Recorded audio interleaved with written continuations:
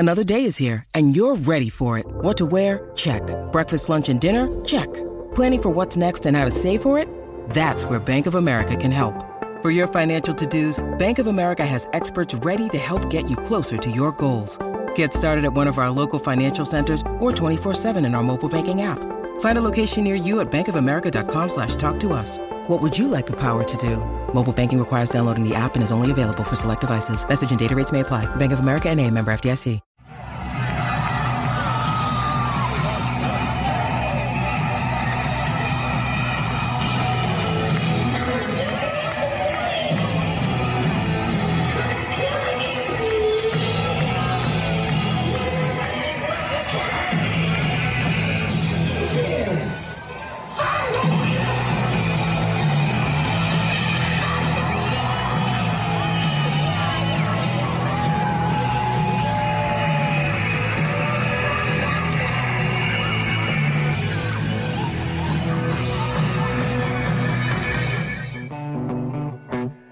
Welcome to the Go Big Redcast, the Husker Fan Sports Show.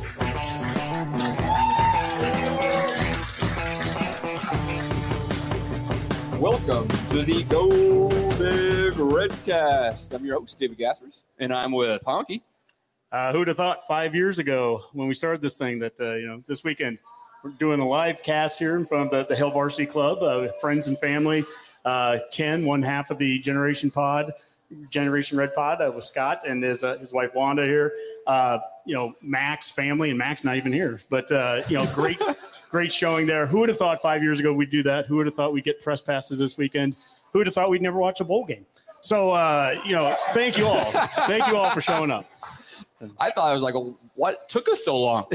I was like, well, how hard is this podcasting thing? Yeah, I had no idea. Very hard. Also with Boomer. Well, I'm happy to be here live at the Hail Varsity Club enjoying a Redcast cooler. And I'm also happy for any of our loyal J-Sker listeners. Not only is your volleyball season straightened out early, you got one game into the NFL season, you can already toss your Rams jerseys and go and get those Bills gear you've been eyeing for. So congrats, J-Skers. It's been a real time saver for you already. So. The Redcast cooler is quite delicious here. It reminds me of the cactus cooler that you heard about in the Flintstones. Remember that, guys, when you were kids? Yeah. Oh, yeah, kind of. Yeah. Boomer, would this it's make almost that dangerous, I think. Yeah. Would this make it to your Redcast on the Rocks? I think it would. Yeah. Okay. So, we can add it later. So. Well, guys, it is the Friday night before Nebraska takes on Georgia Southern, and I'm here in town from Colorado. Excited to have the press passes that you alluded to, Honky. Me and Boomer will be there, and hopefully giving a lot of great coverage to all the Redcasters. Before we get into the show and previewing Georgia Southern and maybe doing some best bets as well, let's take care of business with our sponsors. Okay, Boomer. Yeah. So first off, we start with the Hail Varsity promo here. And you go to hailvarsity.com/subscribe. Use promo code REDCAST. You get $10 off your annual subscription to Hail Varsity. Next up is Alumni Hall. 2 locations in Lincoln. I just went there yesterday, took Alex, got a Black Shirts flag and a little Husker football. He loved it. 2 locations downtown 11th and P, and then South Point Pavilion's the new one right behind Barnes & Noble. Next is FSC Edge. Redcasters, if you're looking to make a job change, check out FSC Edge. You can find them at www.jobs@fsc.com. And last but not least, our good friends Shane and Laura from Smack and Smooch Custom Shirts and Specialty Items. We were already giving out some of the koozies earlier. We've got some shirts, some giveaways that we'll throw out there too. So and the War Daddy Up shirt there. So make sure that you check them out. Smack and Smooch. You can find them on Facebook and on Twitter. Whew. There you go, Dave. All right. Business done. Let's have some fun, guys. Business done, yeah. Boomer, you alluded to the volleyball match. So I think one of the tweets of the week you wanted to bring up, Honk, was about that Nebraska-Creighton matchup earlier this week. Yeah, absolutely. The official attendance for that was over 15,797. It's a brand new NCAA attendance record for a regular season match. That's awesome. Omaha shows up for all kinds of events, whether it's, podcasts on Friday nights or volleyball games. In fact, not only was that the record attendance, the top 13 attended regular season volleyball matches in NCAA history have been in the state of Nebraska. 14 of the top 17 are from the state of Nebraska. That's an amazing feat for a state here, 1.9 million. I think we should have a prize given to anyone who can name the 14th most attended regular season volleyball match without looking it up. You really could give us. You could give us anything because I don't know the answer. We would just assume you're right. Yeah, we can't fact check any of that. So. Yeah, we can't fact check any of it. But it's a great start again to the season. I mean, that game, and thankfully, who all got to see the final set after they switched it over to FS2? All right, so we've got some hands up there. Good. It seems crazy that a game would get switched like that right in the mid. That doesn't happen. You don't see any other sport that. There's so many Padre fans out there that really wanted to see that matchup. That was really important. So of course, yeah, that just goes. I think it's something we brought up a bunch of times on the podcast. Just the lack of real exposure and dedication to actually broadcasting sports like that, especially like women's sports, women's volleyball. It doesn't get the credit it should. I mean, that's a far more exciting game than the start to a baseball game nobody cared about. It's perfect TV sport. We brought that up many times. And it just kind of shows the challenge that those sports have to grow. We've got broadcasters that are willing to put them on, Fox Sport 9, the Nuff or something. It makes it impossible for half this fan base to see or anybody else of interest. They just need to put more dedication into those kind of sports, and I think it'd be an easy sell. But yeah, how are you supposed to grow a sport when you hide it? I go back to and it's not because there's not interest. 15,000 people show up for that. Yep. 17,000 people showed up for the one in Omaha when Nebraska played Texas for the championship. Yep. And that was on ESPN2, so that ESPN1, the flagship network, could be showing Appalachian State against, I think, Ohio in like the Carmichael Bowl or something. I don't know. We posted it. It was no offense to Frank Solich. Nothing against that. No. But I mean, there was like 30,000 people at a bowl game, and that got front billing. So, again, this is more a positive thing, not negative. This is positive towards Nebraskans support their volleyball, and that was great to see. The next tweet is a basketball one. We're not far away from year 4 of Hoiberg. That could be fun. It's only year 4, huh? Only year 4. Wow, it feels like it's been forever. All the wins we've watched. Gosh, it's just been these last 5 years. After. We picked a great time to start a Husker Sports podcast, didn't we? Yeah. No, it's been a lot of fun. But anyways, they just announced the basketball Big Ten conference schedule. And so we start with, I think, and this is from Hale Varsity, 7 of our first 8 opponents that we play in Big Ten basketball are teams that made the tournament last year. So a good, nice, easy lead in to the season. Runway, the runway you needed. Yeah, runway. Yeah. Well, I think those are spells success. Hoiberg needs about a 10-year runway, and then I think we'll be okay. That could be problematic. It takes a long time to turn around a roster in a basketball. Oh, never mind. No, never mind. Not at all, basis. Right? December 7th and 10th, there are 2 early Big Ten games. We play at Indiana, and then Purdue comes here right away. Big Ten basketball. I mean, Indiana has All-American big man Trace Jackson Davis, 6'9", 245. And then when we play Purdue, they've got a 7'4" center because they do every year. I'm sure the guy's from Russia. I'm sure he boxed Rocky once. But he's 7'4" center, Zach Edey. So big guys right away. We've got to be ready immediately, and that's been an area of concern for basketball. We'll get that more as the season gets closer with our Nebraska ball segment. But, there's size and there's style that gets played in the Big Ten, and we've had trouble with both. Yeah, Big Ten's never easy, and that's going to be the case again this year. So if Fred does get us on the right track, he's gonna earn it. Yeah, no doubt about it. All right. Anything else on the early tweets of the week? That's the tweets of the week. All right. Let's go ahead and put our scarlet-colored glasses on and talk all things Husker football. And Honk, there was the Thursday press conference, and I think you have enough video of Scott Frost here that I think he's on the show with us. Yeah, well, it's always good to – we want to make sure that what we're showing from him, it's coming from him. Right. We're not making this up. We're not putting words in his mouth. Sometimes that guy gets fake news. He gets misquoted sometimes, and we're not going to do that. We'll just play his video, and you can listen to it and come up with your own conclusions. So, but no, he had a lot to say, and we'll start with, I guess, what he had to say about Georgia Southern. They're athletic.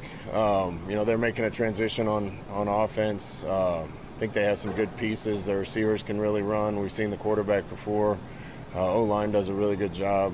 It's been an option team, so really impressed with the way they come off the ball. Defensively, they got guys that can run and move all over the place. So they're not short of athletes, and I know they'll be well coached. All right there. Well, he did allude to the transition of the Georgia Southern offense right now. Clay Helton is the new head coach down there. As we mentioned on our regular Monday podcast that Georgia Southern for better half of 40 years have been a triple option team, right? They were FCS. I think they won, Boomer, maybe 6, 8, 9 national championships at the FCS level. Transitioned over to FBS in 2013. Good coaching tree down there. So Paul Johnston, the Georgia Tech head coach, and various other triple option coaches have all come out of Georgia Southern. So it's a big transition. And Clay Helton, if you know about coaching, right? Clay Helton is the son of Kim Helton, who was a longtime college coach, also coached in the USFL back in the day. I can't remember who it was, Orlando, something like that. He coached at Houston. His other son is the head coach at Western Kentucky. So the Heltons have been that Western Kentucky tie for a long time. And Clay Helton actually hired away Western Kentucky's offensive coordinator for the last 3 years, Brian Ellis, I believe. Yeah, to be his OC. That's of note because the Western Kentucky quarterback last year was Zappe, Bradley Zappe. I forget his first name. The Patriot? Yeah, he got drafted by the Patriots 4th round last year. Had 6,900 yards of passing yards last year, 60-some touchdowns, only 11 INTs. They throw the ball a lot, guys. So last week's stats are not an aberration at all. You're going to see a lot more of that. It'll be interesting to see if the weather has an impact on that passing game. Well, and Frost talked about that. The weather tomorrow in Lincoln, we're talking about rain. There could be some storms. Frost made reference to that as he talked about what the weather could do and the importance that we're going to need to be able to run the football in that weather. We'll see what the weather's like. Hopefully it doesn't change anything. We got to handle it. If it turns into a type of game where you have to run the ball to win, then hopefully we're equipped for that. I hope too. I think someone like a Frost game to be impacted by weather. No kidding. If there's lightning tomorrow, I tell you. Yeah, there's your press passes. Sit up there and watch a lightning strike. But, we need to run the ball whether the rain is coming or not. I mean, that's the one thing. And there's no hopeful about it. If we can't run the football, and I've said that 100 times, and we don't have Rob here to argue the merits of that. And even he's come around. I give Rob crap. But the reality is that you need to be able to run the football. And that was part of my problem with the first 6 quarters. And I think so far this season, it's really it's a matter of 6 quarters and 2 quarters. The first 6, the 4 against Northwestern, the first half against North Dakota. It's one of the most unimaginative offenses I've ever seen. It is pocket passing with not using any of the legs that Casey can bring. It's a run game that's a simple turn and handoff and no fake, very limited fakes. And even if you did try to fake it, we weren't running it with them anyways. So no motion. What gives me hope, though, is that what I saw those last 2 quarters actually, I mean, that's what I was texting you guys in the first half. That's what I wanted to see. We started to see him scramble. So they finally listened to you. Well, they finally saw. Maybe they saw one of my tweets. I don't know, or text, not tweets. I don't. Yeah, one of my texts. Right, is that essentially what you saw in the second half? He scrambled a couple times, but they called an option. Think of the touchdown pass to Chancellor Brewington. That's out of a little short rollout. Move the pocket. I think the offensive line is too easy they get picked on, and they make mistakes. Don't get me wrong. I'm not defending them to the end. But they also aren't the end-all, be-all, the only reason that we've struggled. You can do things to schematically, X's and O's, help that O-line too. Rolling a pocket, running option. It's amazing how all of a sudden some of those gaps open up. Yep. And so I've been told forever that the only way we can open up the run game is you have to stretch a team vertically. I don't disagree, but you can also stretch them horizontally. Osborne was a king of that with an option. Mm-hmm. Teams want to put guys in the defenses in the box, run outside of it. They start to spread out, hit them up the middle. So we can do that too, and boy, we've got some good parts with the running game that we started to see last week with Grant and Allen, and quite honestly with Thompson. I don't want 25 carries a game like we had with Martinez, but we can have more than one. Yep, that's right. Actually, I just saw that Anthony Grant is, I think, number 3 in the country in rushing. Of course, he's had 2 games. Yeah. No, hey, I don't know if that advantage is going to hold up much longer, but well, if he keeps averaging 145 yards a game, that could. Sure. So that's where he's. I mean, look, it's way too early, and yet I still say it. He's at the very least, he's the best looking back I've seen us have since Amir. Without even a question. I think you're right. His jump cut, the things that he does, the elusiveness that he has I try to temper this with the fact that it was North Dakota. But that's still, I mean, he literally hurt a guy's ankle when he made that cut. The guy that fell and they say, hey, he broke the guy's leg. He damn near did. That was really that's a great cut. So that ankle's at least tender. Yeah. Right. I mean, sore the next morning. Well, Honk, you alluded to it in our intro there, the awesome Thunderstruck. But tomorrow's game is at night. First night game this year. Got to be exciting for that, right? Absolutely. That always fuels up the crowd a little bit more. When you have a more time to lubricate. Couple extra hours. I think we've all tired of the 11 a.m. games over and over again. There's a time and a place for them. But that's big noon kickoff. The big noon the next week against Oklahoma, that's fine. But sometimes it's nice to have a night game, especially early in the season if it's been hot. But that's not going to be an issue tomorrow. In fact, bring your ponchos and bring your sweatshirts. It's supposed to be in the 60s for it. No, it's a night game environment is awesome. And obviously, they've created this in the last year, the Thunderstruck thing that happened. Light show between third and fourth quarter. I thought it was interesting. Last week was Will Compton doing, what was the Boomer? What's the song? Timmy Trumpet. Yeah. So maybe that becomes a new third quarter thing during the day when you don't have the light show capabilities. That was it certainly took off on social media. Also on social media for us. My son Alex, I got photos with him and Will Compton. That was a lot of fun.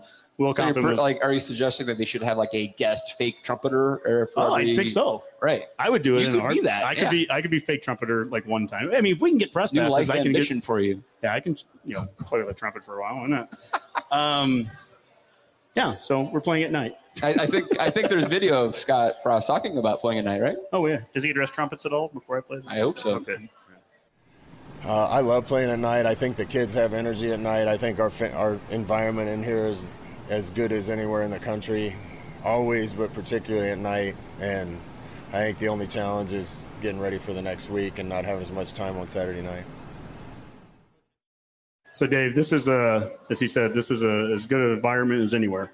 Maybe this is the time to talk a little bit about what we talked about on Monday night. How good is that environment in Memorial Stadium? There was booze last Saturday as we went into halftime. Not lubricating booze, right? Not that kind of booze. Well, there could have been. I mean, I'm sure there's been booze in that stadium before, but no, never. But a different type of booze, the Boo Birds that came out, and it was when Nebraska was 7-7 against North Dakota going into half. As I mentioned, it's a tale of 6 quarters and 2 quarters. It seemed like the first 6 quarters, it kind of the fan base. I think there's a little bit of an overflow of energy, negative energy, whatever you want to call it. Some of that also was the situation of how the second quarter ended with the timeouts and all that. But we had a pretty lengthy discussion. And then on the drive down here, we heard we were listening to Hail Varsity Radio and Chris Schmidt. They were talking about some of the same things with the just the fan base. What is the role of a fan? I'd love to even kind of poll the people here. I guess before we even talk about raise your hand. Booing or not? Is booing okay? Raise your hand. I don't see a single hand here. So this aligns with Redcast Rob. In most of our responses on social media, same boat, anti-booing in the stadium, which I completely understand.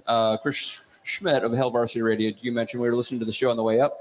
On the opposite camp, saying that, hey, the fans are invested.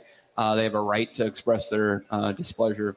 I kind of go on that side, I suppose, but I don't think the booing needs to be necessarily with ill will, right? It's actually you're trying to communicate that you expect a better product in the field, and at times we haven't always seen that, right? So it's a tough call. I understand, and it's good that people have their own opinions on that one, right? But hopefully, we just don't need to have a lot of booing going forward, right? That's the problem. Well, when we had Steve Sipple on just before the season started, and we played that video on Monday night's show. So we had about a half-hour discussion on this on Monday. Go back, Redcasters, watch it on YouTube. It was titled, what does it mean to be a fan, basically, and what's the role of a fan? But Sipple talked about how he had those conversations with Ron Brown, longtime assistant coach and current analyst, and Ron Brown said fans absolutely are invested in this program, in the product. And they have every right to voice their displeasures the way that he stated it. Now, we can argue and the specifics behind what does that look like. Is booing okay? Boomer, you brought up a good point where look at what UCLA fans did. They didn't boo. They just didn't show up. It's 27,000 people in the UCLA, the Rose Bowl. And there wasn't even that many. So, some people put their bags over their head. They leave the game, whatever. You can voice your displeasure in a lot of ways. We would prefer that they don't boo. I mean, ideally. I think it was premature in the season to boo at 6 quarters. That's probably fair to say. That would be my if this is game 7 and we're doing that, that's a whole different thing. Again, and I think the conversation we heard on Hail Varsity Radio was like, this has been bubbling up for the last, 4+ years. I mean, I think the expectations with the Scott Frost era was that this was going to turn around pretty quick. He even told us that he thought it would turn around pretty quick. And it just hasn't happened. And that's inevitable that you're going to have some fans that are going to have to, I mean, it wasn't just because it's this halftime of the second game of the season. It's the second game of the fifth year, and we've got 15 wins. Here's the challenge. I think this is the best staff that we've had in the 5 years. I like the changes that they made. There needs to be time for it to come together, and he doesn't have time to do that. And, I mean, they've got to win. Like, tomorrow's a non-negotiable. You've got to win that game tomorrow. You just have to. I think a lot of people would have thought after 4 games we'd probably be about 3-1. Well, you've already lost that one game that I think people thought was a W, and what that turns the next game against Oklahoma into is kind of a must-win, not a nice-to-have, but a must-have. At that point, we need wins. That is one thing that's really important. At the same token, how do we're going to struggle too. We have new quarterbacks, new running backs, new wide receivers, new position coaches, all that. So it's natural that we're going to struggle a little bit right now. How do we differentiate that? I know, how do you not carry over 4 years of anger to a team that had nothing to do with those 4 years? Most of these guys didn't. Yeah. The second that Casey Thompson throws that interception, oh, no, that's just another one. No, 99 of those were Martinez. This is a new one, but, it's – so right now, it looks too similar. I think what has to happen is they're figuring some things out. And after that interception that made it 17-17, we ran the ball 11 straight times at one point. Right. That's where you see option. That's where you see rolling out. I mean, whatever they tried to do for those first 6 quarters, something changed fundamentally. And on defense was the same thing. I mean, the less zone, more blitzes, more man-to-man. And you see guys breaking up passes, one-on-one drape coverage. I mean, that's a different style from what we saw a lot of the first 6 quarters. Now, do you think it's from fundamental changes they made, or is that just we were playing an FCS team without depth and wore them down just to play the other card of this? We could. I'm not saying we didn't wear them down, but we still ran different things. I mean, that's essentially what it is. Clear. That second half, the amount of unbalanced line sets that we were going back and forth with, moving Prohaska over to the right, and again running the option. Getting the quarterback's legs more involved, that's different. And on defense, where we had 0 sacks through 6 quarters, in that second half, it was more aggressive where we were playing more man-to-man. You got to get up on these guys, stop giving them 5-yard catches in zones. And we're tackling traditionally is at its worst at the beginning of the season anyways, and it has been. I mean, being right on them. I mean, that last breakup of the last play of the game, Tommy Hill. Yep. I mean, there's no room to make a tackle. You're there to knock the ball down. It's not let him catch it and make the tackle. He was there to knock the ball down. That's right. And that's one of the differences with man-to-man versus zone. You can be a little bit more aggressive there. And so what I'd like to see is 4 quarters of that now. Let's not be can't be scared to go out and play Georgia Southern.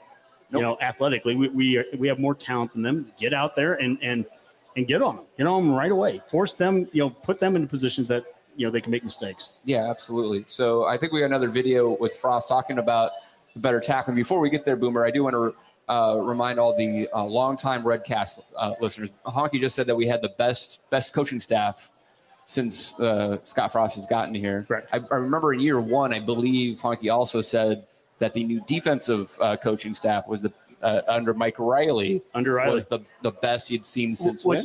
Since McBride. And what's crazy is if you look at the guys that are actually on that staff then, Trent Bray, linebackers coach. He's doing really well. Individually, it's a perfect example. Individually, those guys are great individual coaches. Was Dante Williams on that? Dante Williams, who's interim head coach at USC for a couple of days. At USC, what Trent Bray has been doing already at Oregon State. I love John Perella as a D-line coach. I mean, those are great individual coaches. Diaco won a Broyles Award, and he's becoming our DC at that time. It just, nothing came together. And maybe if they had more time, it would have been okay, maybe. But that's the question ahead of us with this offensive staff is how quick can they get this together? Again, I'd say that there's a lot of comparisons I could make, and this is scary because it didn't work in 2017. But offensively, Applewhite, I think, is a great teacher as a running backs coach. I love what Mickey Joseph can do as a wide receivers coach. Whipple brings as much experience as we've had as an OC. There's a lot of great individual parts in each one of those coaches. How does it come together? That's a whole nother question. Can they create? They're struggling right now through the first couple games to find an identity on offense. And I mentioned that right away in that first game. You can't go 44 passes and 29 rushes. You just can't. That's not a recipe for success in the Big Ten. And this last game we were 41 rushes to 21 passes. Okay, flipped it around. Yep. And so you're going to need more of that. And you got to start developing that now. That's the thing. If Rob was sitting here, he'd say, you take what the defense gives you. Bullshit. What you got to be able to do is you got to go out there and know what are you doing well and do it. Okay, if we play Wisconsin, we can give them the pass all day. They're still, if they're getting 10 yards of rush, they're just going to run on us because at some point you have to stop that. And I like to harken back to some good years of Nebraska football.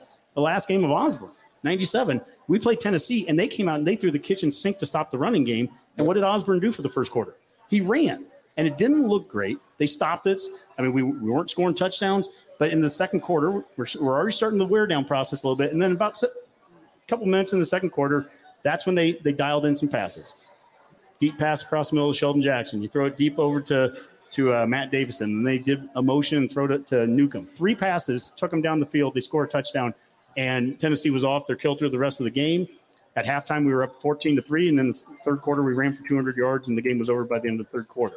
But that's how Osborne did. He didn't come out and go, oh, you're trying to take away the run. Let me take what you're giving us. What are you good at? Yeah. That's my problem. I'm rambling here, but my goodness, the first year of Callahan. Well, first year of Callahan. We play Iowa State. We lose to Iowa State badly. And they said in film, the 9-7 game. Yeah, they said they identified weaknesses in Iowa State's pass defense. Yeah, we have weaknesses in our pass offense, and we couldn't take advantage of that. Be good at something. So, anyways, be good at something. Yeah, absolutely. Well, one thing that we need to be better at is tackling. I think the next video is about that. The defense always practices hard. We wanted to make sure to give them full speed looks. It just seemed to me, like I said, like we were a half a step away from a number of plays. And sometimes when you're practicing against scouts, you can get there without being quite at full speed. And hopefully against our ones, they need to be a step closer to plays in order to make them. And we'll see if that helps. You're going to play the tackling one too? That's the next one up? Oh, sure. It went okay. It was a good start. I think it can still get better, but we got some good speed looks this week, and we've done a lot of that before, but want to make sure we're continuing to improve and play at that speed through the course of the week, and hopefully it pays off. This is something that we talked about for the last couple of weeks, actually. When we were previewing the Northwestern game, one thing we talked about, I took the over in that game, Nebraska-Northwestern, because I'm like, well, defenses it's hard to practice against air. You don't have as much physicality in fall camp these days, not as much scrimmaging. And sure enough, there's more points scored in that game than expected. And that happens all across college football because, most coaches are being protective about their players and player safety. And you're just not going to have that. But eventually you gotta have some more physicality in practice to replicate game conditions, right? And that's what he's talking about there. Yeah, you can only green jersey for so long. Yep. At the end of the day, football is still going to be played on the field the way, and you've got to play it that way in a practice. And nobody wants injuries in practice. There's ways that you can try to do it safer than other ways, I guess. But at the end of the day, the NCAA already cuts down how many practices you have, how many two-a-days you have, how much contact you can have. And the teams that have the least amount of contact, you'll notice it. You'll see it right away, and you'll see it in poor tackling. You'll see it in poor fundamentals. I like this move from Frost for a number of reasons. Number one, it's the right thing to do right now. The more ones versus ones is a good thing.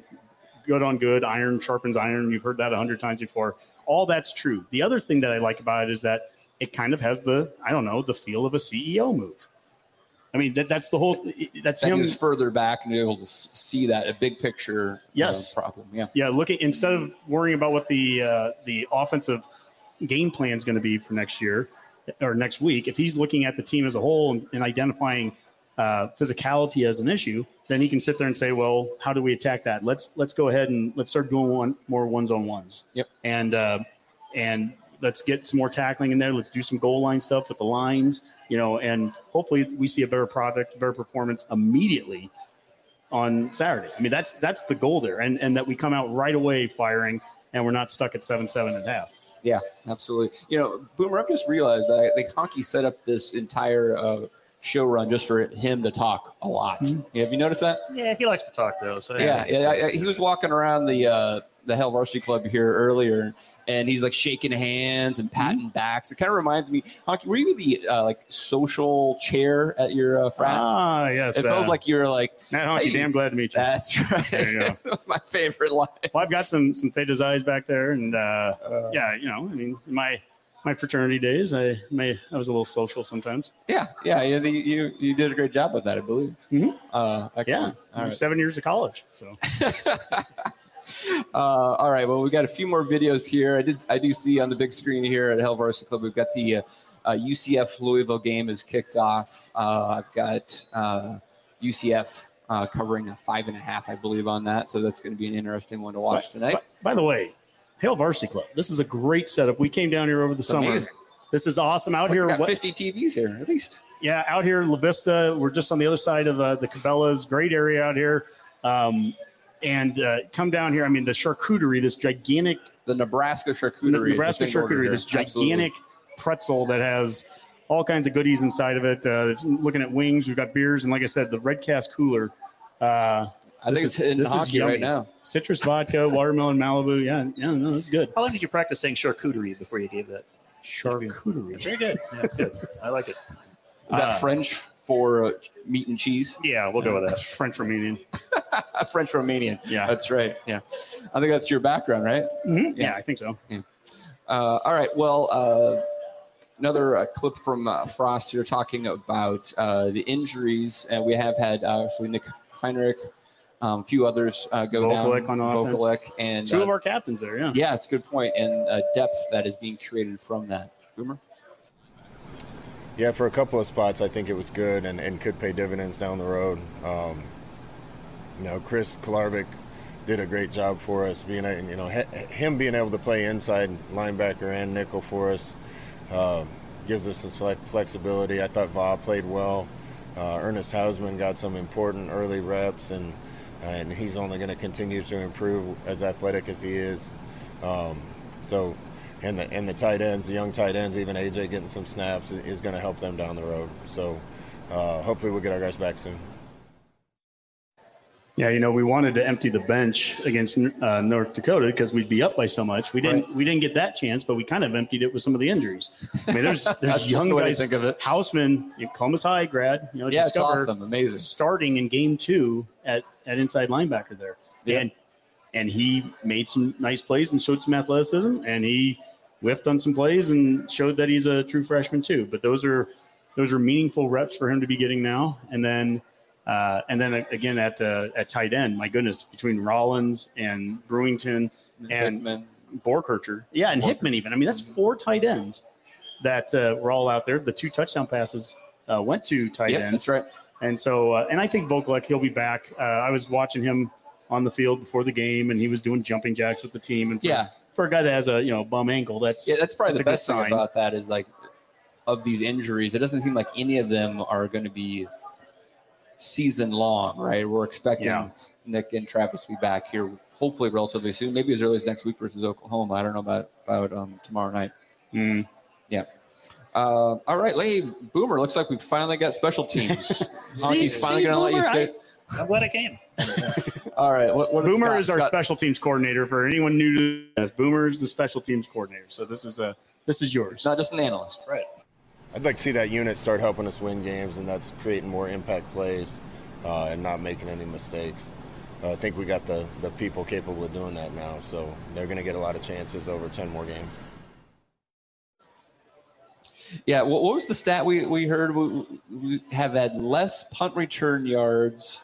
Yeah, fewer punt return yards than the volleyball team won sets over the weekend, I think is what it was. So, and that was since, Purdue last year? Purdue last year, yeah. So they won 3 sets. We've had two return yards. Two return yards since Purdue of a year ago.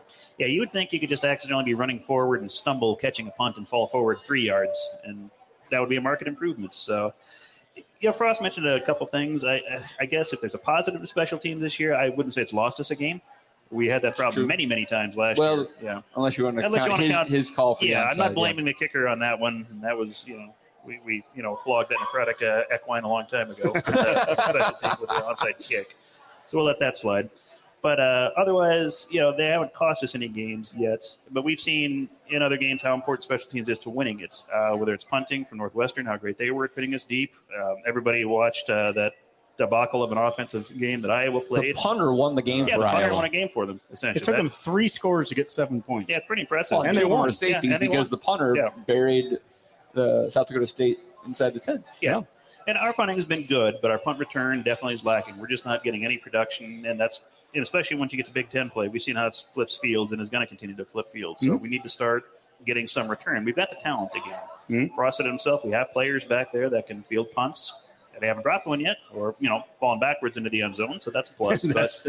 So again, we're baby stepping, but let's see one get caught and go forward, see what happens. That's what I want to see that this week. So. I mean, this is an incredibly low bar that we're setting, but this isn't even a bar. This is just like a stripe painted on the field. Just press it's baby steps just to catch the ball. And last week, IGC, a few scary moments. He ran up there, caught the one at the 22, and it was a good catch, and he had to go low for it. But actually, that's a step. That's a step forward because he caught that ball that if he lets that bounce, that goes down to the 5-yard line. And how many countless – this gets into the yards per point stat that you always do with Phil Still.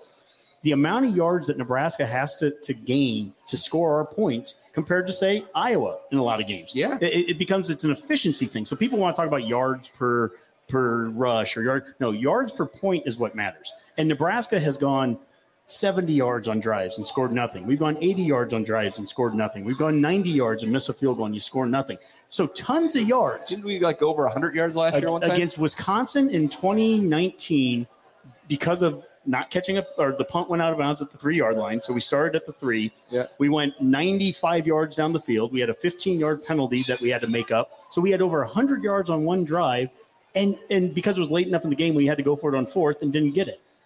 That is the most inefficient offense. Inefficient. Yes. Whereas Iowa, whereas Iowa, whose offense, is just they take football back 100 7 years. Points last week. I think they only had 161 yards of total offense. Their quarterback had a 1.1 rating. That's almost impossible. It's so bad, but they won. They won, and that performance aside, other times Iowa will win with 25 points that they score. But they're 25 points. We'll score 25, and we do it with 500 yards. They score 25 with 200 yards because they win special teams. They win the field position. They get turnovers. They make every field goal that they kick. They are more efficient. And so what Husker fans want is a more efficient team with the talent and explosiveness that they've already been showing for 4 years. Yeah. We've done things offensively to Wisconsin's defense that a lot of teams can't do. And put up yards on them, but then it just doesn't account to points, and we get the same L, maybe by 1 score or less. But at the end of the day, that's the only stat that really matters. Still a loss. And for Iowa, we can make fun of their 7-3 win. It's still a win. Yep. And they'll go back to the drawing board this week in practice, and probably have some really physical practices. And we'll get to this in the betcast, but they'll probably go and play Iowa State and win it, and go to 2-0. And that's what they do. And it'll be an ugly 2-0, and their fans will boo their offensive coordinator, but he'll get a 6-month extension out of it. Well, it's Iowa. So. Well, Brian Ferentz definitely will get a 6-month extension if they get a touchdown this week. I think that's in the contract. Even if it's defensive, All right, Hawk, is there anything else before we get to that betcast? No, I think we should head over there. You mean there wasn't any Frost footage left? I think he included the entire presser. Yeah. No, let's go to the betcast. The betcast picks of the week. All right, Boomer, you want to bring up our graphic there? We do our best bets of the week, and I got those in. I think graphics guy Swobes, who's here tonight, actually got the graphic ready, and we tweeted that out last night or this morning. Mm-hmm. Producer Skip has gotten Alabama at -20 versus Texas. That is in Austin. Is that Big Noon kickoff? Yes. But Texas isn't back, Dave? Is that what Skip's implying there? Well, I got Alabama at 19.5, so I'm in the same camp. Until Texas proves me they're back, I'm going to take Bama. Last time Alabama was in the state of Texas, they lost A&M. You don't think Nick Saban is too excited about losing to another assistant coach that he once mentored, so we'll see where that goes. Boomer, you took USC, the Trojans, of Southern Cal, -7.5 versus Stanford. That's in Stanford, I believe. Yeah, a matchup of future Big Ten teams, apparently. So, I hear the students aren't back on the Stanford campus, so instead of having 3,000 or 4,000 people there, they might only have 2 or 3. I don't know. And then myself, I got the Duke Northwestern under at 57.5. And then Rob, who is the only bet caster who is 2-0 so far this year, keeps it local out there in Colorado, takes the Air Force Falcons -17.5 at home versus Colorado. The Buffs are atrocious this year, and I don't know if Carl Terrell will make it through October 1st. It's hard to tell. Boomer, were you feeling good about your pick with the Trojans? I think so. They put up a lot of points, I think, this week or this last week. I know it was a scrub team, but I think they've got talent, and yes, you've got a coach that I think is willing to go out there and try to put up a lot of points, and I think they'll be able to do that against Stanford, who's just kind of plodding along so far this year. Yeah, I've heard. So Stanford played. God, it was I forget who it was, but they actually I think won 49-7 or something like that. And their quarterback, I think it's Tyler McGee, is an NFL prospect, right? He was a 5-star guy. He's just kind of not really done much there, and obviously they've only won 3 or 4 games per year. But it'll be interesting to see that matchup. Some folks are high on the Cardinal actually taking down the Trojans. So I'm riding with you on that one, Boomer. I put that in my list, but I'm not overly confident. That's all right. You didn't put the mortgage on it, though, did you? No, okay, that's good. No, not at all. I can't promise that Skip didn't put the mortgage on Alabama, though. Yeah, especially when you can get that one at 19.5 or 20. I think that's an easy 3-touchdown game. So yeah, I mean, you can worry about the backdoor cover, obviously, but I definitely took the first half with Alabama as well at -11.5, I think, and that's probably one of the best bets you can always put is a Nick Saban coach team covering the first half of most of their games. What is the first half? I think it's 11.5, maybe 12.5 now. Probably gone up. I got it at 11.5 a few That'd days be ago. interesting for us to go back and look at how many times has Alabama covered the first half spread. Yeah, it's like 75% of the time. Yeah, something put a chart together on that. Yeah, it's really well. They're good.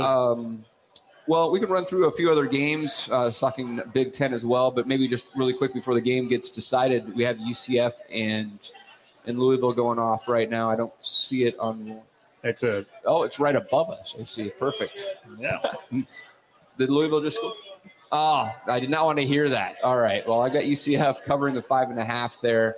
Louisville looked atrocious last weekend there in a loss to Syracuse, but maybe Scott Satterfield will save his job and beat the Knights. We'll see. Later on tonight, Boise State is taking on New Mexico. Boise State also is reeling a little bit. They lost last week to what looked to be a pretty good Oregon State team, and we'll see. Big Ten-wise, Boomer, I'll just run them down and see what you think. You got Minnesota versus Western Illinois. You think Minnesota can actually cover 40.5? That's a lot of points for Minnesota. I mean, they looked good in that first game they played. They actually put up a lot of offense, and they got their second stringers and third stringers in that game, which is something we hope we would be doing, in our warm-up games for the year. 40 is a lot of points for a Gophers team because I think they will get to those 30s and then be playing all the backups again. So I could see that being another 37, 38-0 type win for them, or, Yeah, 40 points is just asking a lot for the Gophers to score on their own, I think. But they need to shut out the Bulldogs of Western Illinois with that, huh? Yeah. Is it the Bulldogs? Is that right? Yeah. Or they have a Leathernecks, and they use a Bulldog as a mascot. I see a Bulldog as a mascot. I think they're actually technically the Leathernecks. So. That's it, the Leathernecks, right. The first game of the Callahan era, I think we Oh, yeah. I think the trivia on that is they're the only non-service academy that uses a military, I don't want to say symbol, but like a mascot of that nature, right? Interesting.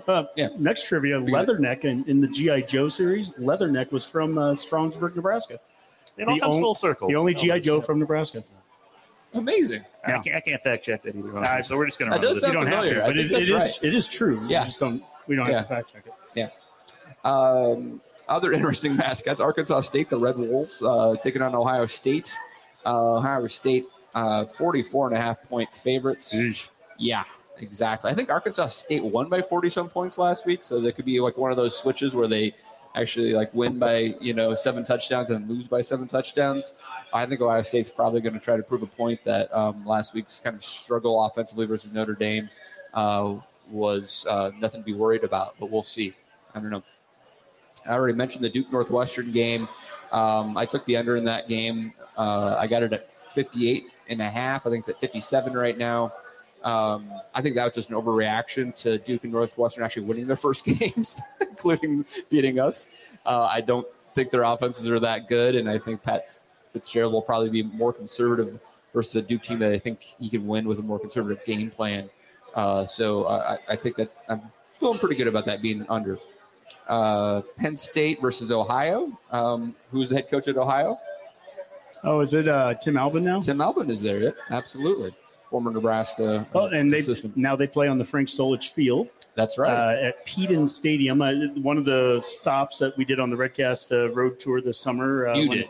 Well, I did. I call it the Redcast road tour. It's just me driving it's Kathy. An annual occurrence. Me taking Kathy and Alex to places that they have no choice but to go. You spoil them. I know. Yeah. How many hours out of the way can we go to see another NCAA and Kathy football stadium? sleeps for most of it anyway, and then she just wakes up and then yeah. You know me all too well. I know. It's a beautiful thing. Anyway, point is, the Bobcats are visiting University Park and Beaver Stadium there, and Penn State is a big favorite, about a 4-touchdown favorite. Have not touched that. Boomer, any interest? No interest in Penn State. This is an area story that I have not heard a lot of the national betting pundits talk much about, and that is Washington State coming in to Camp Randall, taking on Wisconsin. Badgers are a 17-point favorite, over under at 49. And Washington State has the high-flying offense out there. Didn't look good in their first week at all. They did pull out a victory, but I think they had to have a late fourth quarter comeback there to do that. Wisconsin looked really good. Graham Mertz actually looked relatively efficient in that first game. I'm not going to say Graham Mertz is back, but at least he didn't look bad. And it's really all about the running anyway. So I don't know. 17 points. I kind of like the Badgers on that. 17, you think? And would you go over I or under on that? I didn't play it, Okay. but I think Wisconsin probably wins that by more than 17. And would you take the over then, or are you still thinking under at that point? I might take the under because I just don't know if Washington State's going to do anything. I don't know. I'm not going to over. I didn't bet it because I don't know enough about Wazoo yet, I guess. I've got to say this though. Last week, Wisconsin, they had like a 31-point spread or whatever, and they beat it. They had more than that. They covered it. Kathy is in some work pool, and she picked 10 games. She probably won, right? She got 8 of 10 games right.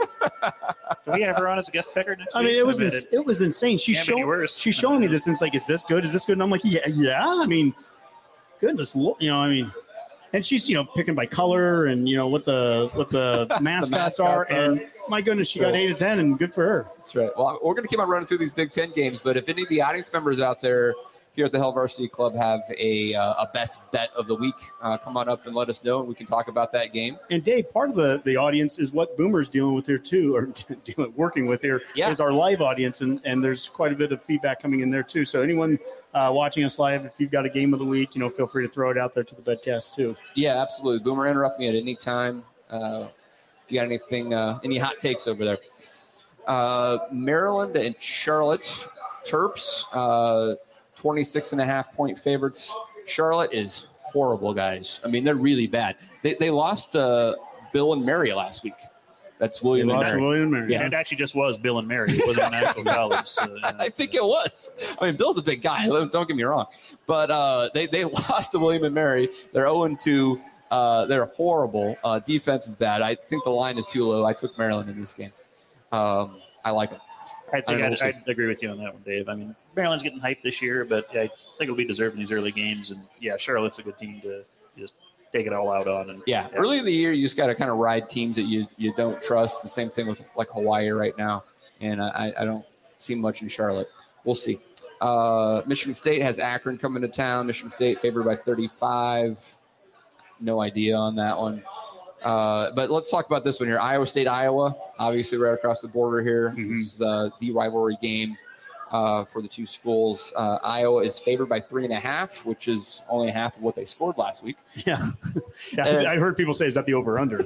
So, I mean, that's you might get some people to take that after you watch that game last week. The highlights. Matt Campbell he's gone over against he's 0-6 versus Iowa, I believe. Over under is 40, which that's an academy number right there. It's super low. Okay. It started around 41.5, maybe 42, and has gone down. So the action's been on the under on that.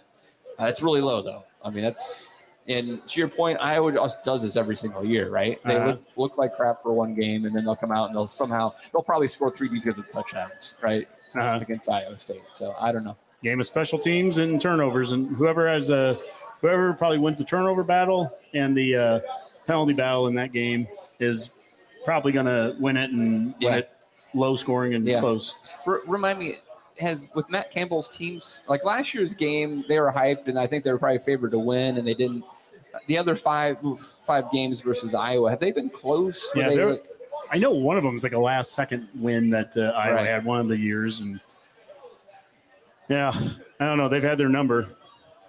Ferentz really. That sounds familiar. I don't know why. He's had our number. He's had Minnesota's number. Yeah, he's had a number of people's number. Well, he's worth every penny. Number. Virginia, Illinois. This is a nice Power 5 versus Power 5. No idea, though. Illinois is favored by 4 there in Champaign. Indiana going to Purdue. Indiana State. Oh, Indiana State. Excuse me. Sorry. Yeah. The Sycamores taking on Purdue. I don't see a line on that one right now. I'm sure Boomer probably could find it for me, but Indiana State. Yeah, those are tough ones. Wagner, Rutgers. This Georgia Southern versus Nebraska game. I mean, I don't know. So what is it right now, Georgia Southern, Nebraska? It is 23.5 is the line right now. But Uncle Dwayne, what would you do with the 23.5? Under? They won't. So we won't cover that. That's right from Honky's Uncle Dwayne right there. We haven't covered all year. They do. You're getting. I mean, Georgia Southern, I'm sure, has quality athletes. You're down in the hotbed of recruiting there, Georgia and North Florida. Yeah. Well, hopefully, I mean, this is what I'd love to see. The 23. What would be a sign of the progress is that we have taken care of this team, taken care of them early. I'd like to see 23.5 at halftime. Yeah. I mean, come out and take the longer you let a team in the game, the longer you let them play with you, that's where you're really going to be in trouble. So, yeah. We better, as Uncle Dwayne is saying, they pass the ball and we better be able to defend that. Yeah. Yeah, they're going to throw it 50 times. Yeah. Yeah, we'll see if it's raining or not, right? I mean, that's the big question. It might be done by then. I don't know. But the over-under 62.5. Mm-hmm. 38-21 is what Uncle Dwayne says. All right. Nebraska, by the way. Anyone else with bold predictions out there? A game I do have action on, Hawaii versus Michigan. So Hawaii's bad, right? They almost lost they did lose last week. Who did they lose to? I thought it was Elon. I thought they yeah, I can't even recall. Yeah, it wasn't good. Yeah. So Hawaii lost to Vanderbilt 63-10 in week 0. Oh my gosh! Timmy Chang is the coach out there, and I'd like to think that he can turn that around, but he's got to be, I don't know, 10 years younger than us, for goodness sakes. Oh, and Harbaugh loves to run the score up at home. They won 51-7 against Colorado State last week. Colorado State's much better than Hawaii. There's a good chance here for a backdoor cover. It's risky to take anything at 50. It's gone up to 52, though. I took it for the sport of it, right? I mean, it's just too fun not to take a 50-point spread. And then finally, we have Idaho versus Indiana. The eyes have it on that one. I got nothing on that one. No interest in Idaho, so Yep. All right, Boomer, anything else out there that's caught your eye with the bets of the week? No, I like what we went through. So I like our bet picks of the week. I think we're all doing fairly well. And as long as Big Ten refs aren't calling any of the games I pick anymore, we'll be fine. So. Trying to see if there's anybody else out there trying to, log on to their sports books. And well, luckily, I think they're right across the river here. That's since true. We're in Omaha. They're jumping into their cars. Will we be able to do sports betting once the casinos open here? Has that been ruled? That's a Boomer. he's the expert. I don't know when that was going to start here. I think fairly soon, but they got to get the casinos up and running, get all that done, and then we couldn't even play this week anyway with Nebraska. So you wouldn't be you wouldn't be able to do it Nebraska this week. Yep. So. Yeah, the question there is, will you be able to actually gamble off-site, or will you need to be at the casino? I think you have to be at the casino, is my understanding. Yeah, I don't think they're going to be doing. Well, those will be very popular. Yes. So. All right, so we'll run just through a few more, and then we can wrap up. If anybody else has any bets out there they want to talk about, me and Boomer can pretty much job out any college football game you can imagine. Wake Forest Vanderbilt is one that I've circled. This is a game that has moved a lot because Sam Hartman, the Wake Forest quarterback, is supposedly going to play this Saturday. Line opened up at 6.5, it's now at 12.5, but I think that Vanderbilt win at Hawaii has kind of inflated their reputation, so I think I'm taking the Demon Deacons on that one. We got Kentucky versus Florida this week. That line's been moving around about 5.5 or 6. I kind of like Florida on that one because I don't trust Kentucky, but that's a tough one. That was my approach too. I didn't know if I trusted Kentucky a whole lot in a big game scenario, and Florida kind of showed something last week. You've got Billy Napier, first game. You've got Utah, a Pac-12 team, getting a ton of hype, and that was their chance to really make their statements for the year and how they belong in a title picture. And Florida pulled off a win, so I think that gives them confidence in that staff early. And it's at the Swamp. Kentucky hasn't won there in forever. So. Yeah, and I just don't trust Will Levis, the Kentucky quarterback. We played Penn State a few years ago. He came in for Sean Clifford. That was the game that it was the Luke McCaffrey, Will Levis Bowl there, essentially. And without impact players like Wandale at Kentucky, there's just no way to make that up. So. That's right. Another good one, Tennessee-Pittsburgh. A lot of talk on that one. I kind of like Pittsburgh on that one at plus 6.5. Almost getting a touchdown. If you wait long enough tomorrow, you might get a full touchdown on that one. But it should be a really good game, I think. That's a good matchup early in the season. One more. What do we got? One more. Make it count, Dave. Pick your best one. Well, let's do Arizona. Mississippi State? Mississippi State. I think that's going to be a fun one. That's a Pac-12 after dark action there. I think Arizona's a lot better this year. They've already proved it by beating San Diego State last week. And I think they can cover the 11 points there. Boomer, I think, might have a different opinion.